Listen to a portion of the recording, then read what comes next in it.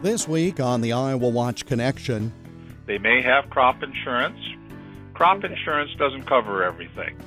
Effects of the massive spring flooding in Iowa continue to be seen. We're always stretched thin. One of the things that results from that is that people are not seen often enough. Systemic strains are even more challenging now. I don't know how to recruit therapists. It's an ongoing problem. Seeking help in disaster-stricken areas. Our topic this week. The IowaWatch Connection is presented by the Iowa Center for Public Affairs Journalism, online at iowawatch.org. Here is Jeff Stein. The images seen of spring flooding in western Iowa were amazing and easily depicted a devastating situation. That's what we could see, but what about the residual impact of the flooding in areas that could not be seen? IowaWatch reporter Kelly Page has our report. I knew some Iowans report having problems accessing mental health care. I also thought about the effects flooding this year, especially along the Missouri and Mississippi rivers, could have on farmers, not just economically but mentally as well. I wondered, does Iowa have mental health care resources in these flooded regions to address the needs of farmers? A population researchers suggest is already at risk when mental health conditions emerge, especially when you consider a stigma attached to seeking help that is strong among farmers. More than a dozen mental health care experts I spoke with over 2 months told me they were concerned that there are not enough mental health care professionals in Iowa to treat farmers. Moreover, they said they expected an increasing need for care because of the floods. But there's another problem. Many mental health care professionals do not want to work in a rural area, for reasons ranging from a lack of resources to a perceived lack of cultural opportunities.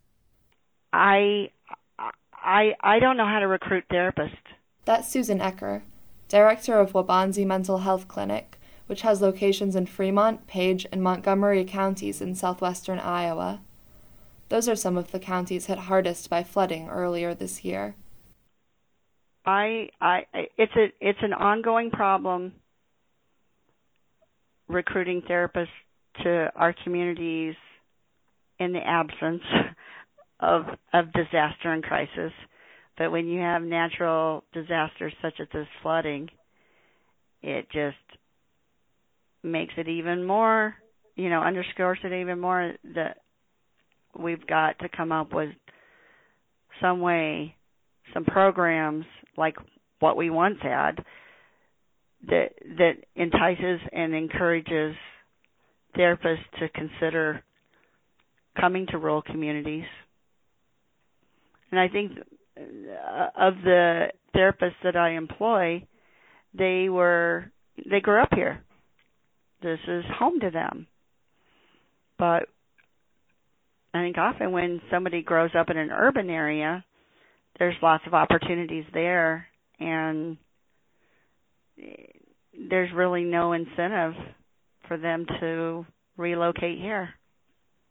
The incentives Ecker mentioned are funding from the National Health Service Corps, which provides student loan forgiveness and grants as part of their program to bring health care to rural areas. Ecker said Waubonsie stopped receiving those benefits after her area's mental health care shortage area rating, determined by the U.S. Health Resources and Services Administration, showed improvement. Many areas of Iowa hit by flooding receive benefits from the National Health Service Corps, however. In all, 50 of the 59 Iowa counties designated as disaster areas because of flooding this year also have been designated by the Health Resources and Services Administration as having inadequate mental health care. It is important to note also that shortages exist throughout the state. 86 of Iowa's 99 total counties are designated mental health professional shortage areas. However, even in clinics that receive help from the National Health Services Corps, therapists told me it did not solve all of their problems. We're always stretched thin. So one of the things that results from that is that people are not seen often enough. That's Alecia Dougherty. She is a clinical supervisor at Plains Area Mental Health Center, which covers a wide patch of northwest Iowa. Aside from Service Corps funding, she said Plains Area Mental Health Center offers employment benefits, such as numerous health insurance policy options, and pay that is 7% higher than the state average. She said she still feels the clinics are constantly short-handed. I'm going to be honest. I really feel like our education doesn't prepare us for what it's really like to work in this field. And so, sometimes we get people in here who, after a few weeks, decide that they don't even want to work in this field after they've gotten, 2 to 3 years of education and, $60,000 to $100,000 worth of student loans. Because a college's goal really is to matriculate, is to get people, through their program. They advertise those rates, but, when people get out into the reality of working in community mental health with lots and lots of barriers, it's a completely different experience. So, a lot of models are set up, a lot of treatment models and, community models are set up for urban areas. I would say most of them, to be honest, are set up for urban areas, and then we try to implement them in rural Iowa because they have such good outcomes. And then you're dealing with transportation, you're dealing with just lack of resources. When I lived in the city, it was just a matter of figuring out what resource someone needed and plugging them in. Out here, they just don't exist. So that's really difficult for a clinician who's only supposed to be treating someone's symptoms, and in the end, they ended up also being a case manager. The result for patients is high turnover rates, which can have negative effects on treatment. I have actually 2 clients on my caseload right now who saw their previous therapist. One of them saw her for 9 years, the other one saw her for 13 years, who were honestly traumatized by having to start seeing me. So it was a major setback for their treatment. Pat Sheldon, whose family has been farming near the small town of Percival in the southwestern corner of Iowa for 4 generations, has been working continuously to maintain the 2,500 acres of farmland owned by him, his father, his brothers, and his son. Sheldon also is the president of the Benton, Washington Levee District, which has become a demanding position after multiple levees breached in the flood. He said he is not seeking mental health care and deals with the stress of floods by spending time with friends and pushing forward, but he sees how many other farmers might need help right now. So I've been really busy. So, you just keep going. Adrenaline kicks in and away you go. Despite the shortage of mental health care providers in these rural areas, especially for farmers, Mike Naig, the state's Agriculture and Land Stewardship Secretary, said he wants to understand these problems and help to the best of his ability. Here's Naig in an interview with me. If there's lacking capacity or if there aren't resources available, we want to make sure that there are. So I guess I'm always wanting to understand more about those things, and then we'll help in any way that we can. I'm Kelly Page for the IowaWatch Connection. And IowaWatch reporter Kelly Page joins me now. The most fundamental question, Kelly, how did you come up with the idea for this series of extended reports?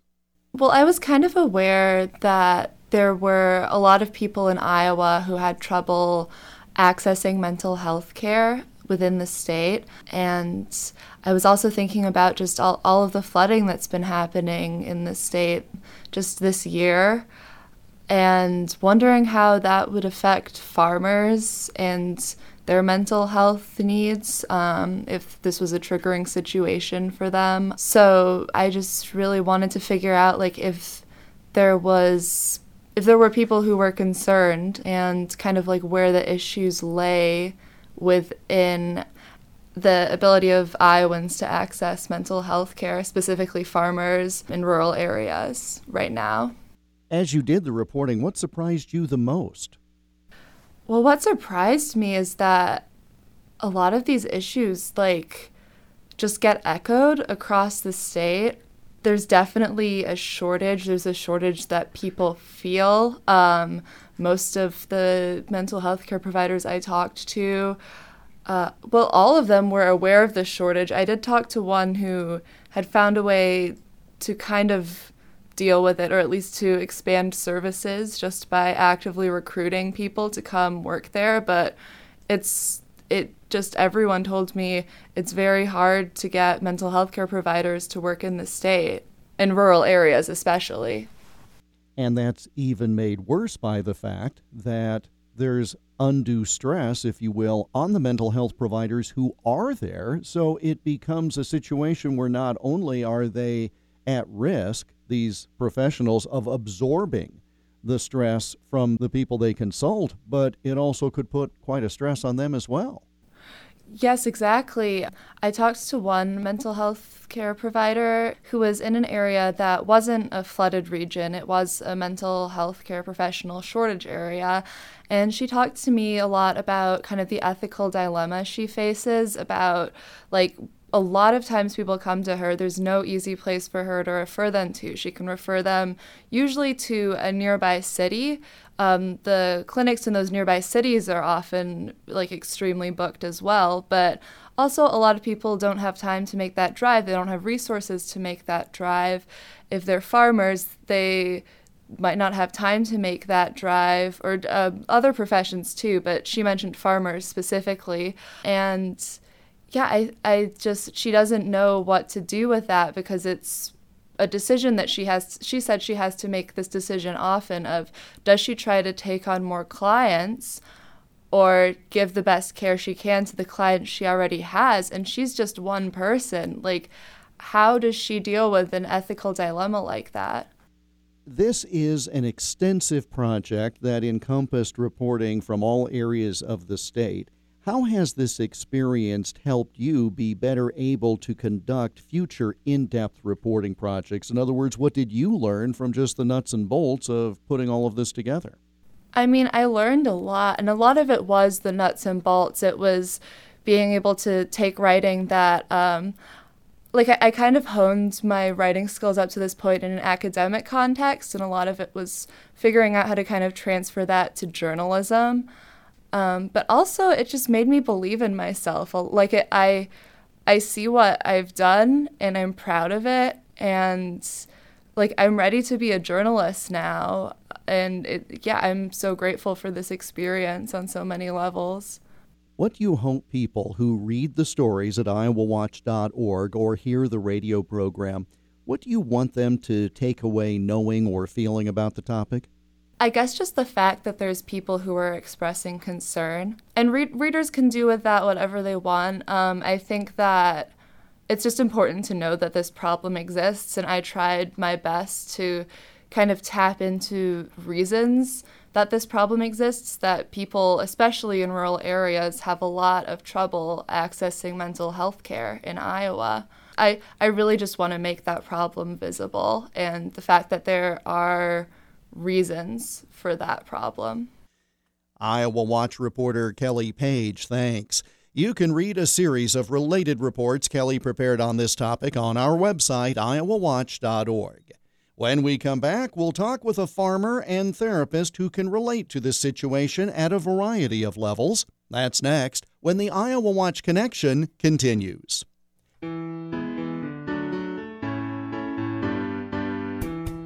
The Iowa Watch Connection radio program is part of a statewide audience engagement project organized by the Iowa Center for Public Affairs Journalism, an independent, nonprofit, nonpartisan news organization.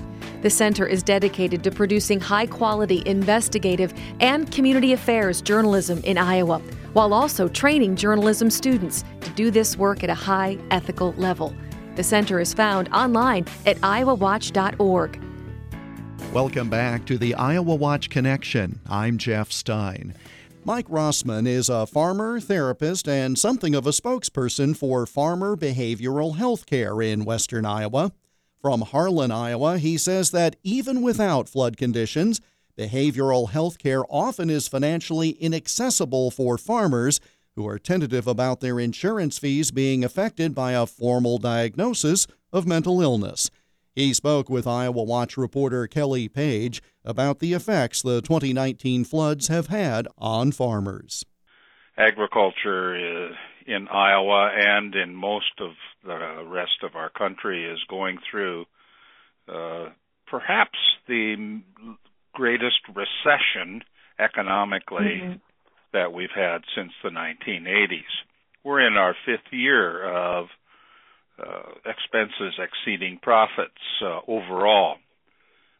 So it's not surprising that there are many concerned people who are involved in agriculture and in allied industries.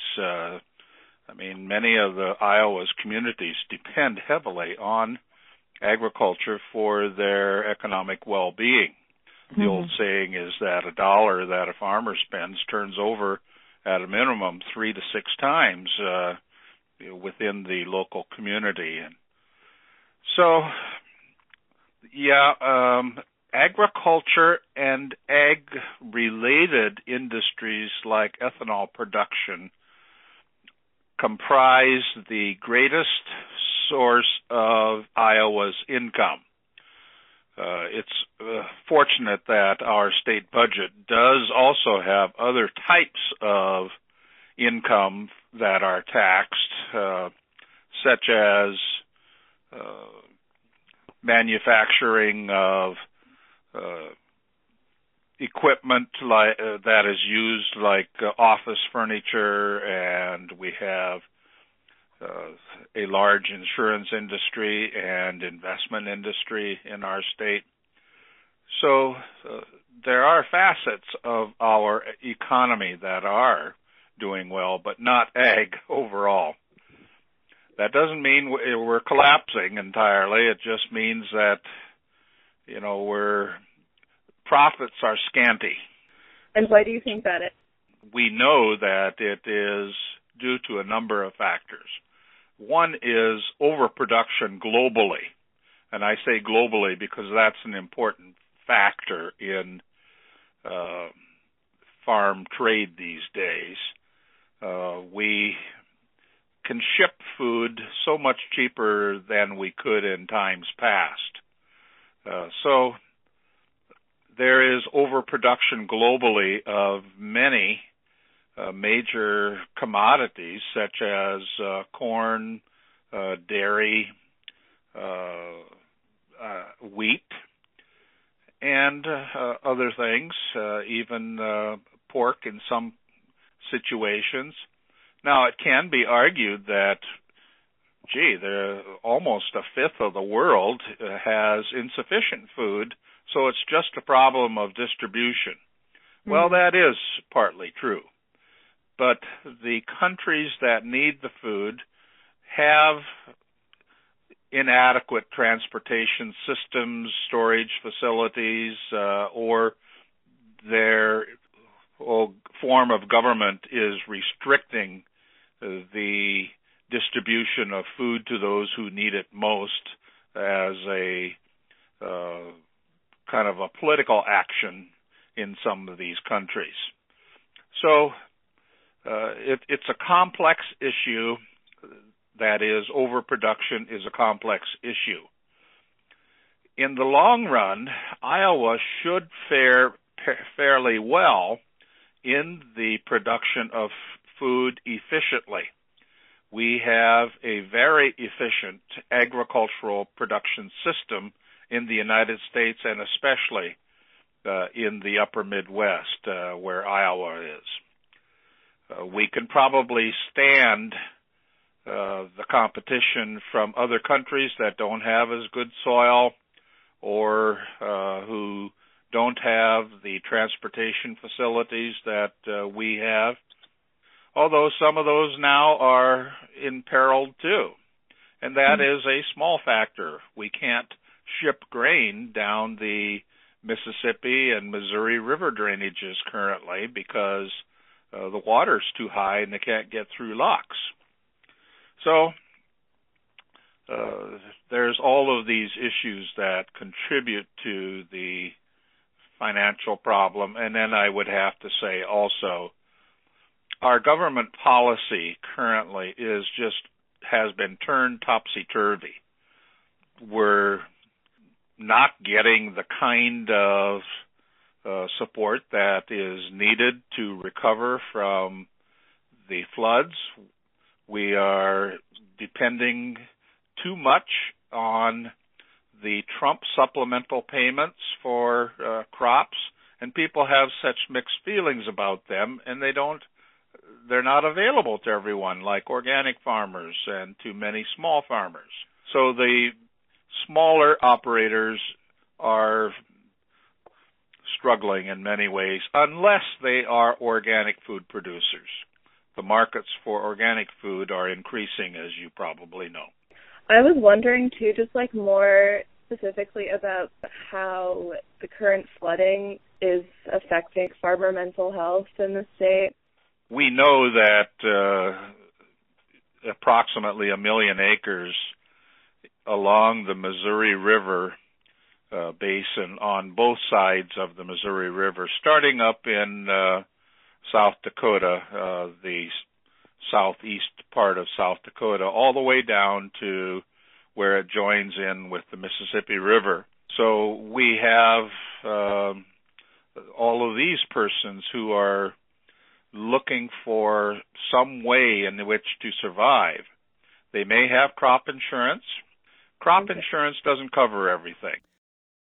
Mike Rossman of Harlan, Iowa, a farmer and therapist, discussing the effects of the 2019 flooding on farmers with IowaWatch reporter Kelly Page. And again, you can read the full series of reports Kelly has prepared on this subject on our website, IowaWatch.org. And that brings us to the close of this week's program. We're back again next week at this same time. In the meantime, you can connect with us online, IowaWatch.org. Click on the Iowa Watch Connection tab at the top of the page to listen to all or part of this program again, for a list of stations that carry the program, and more.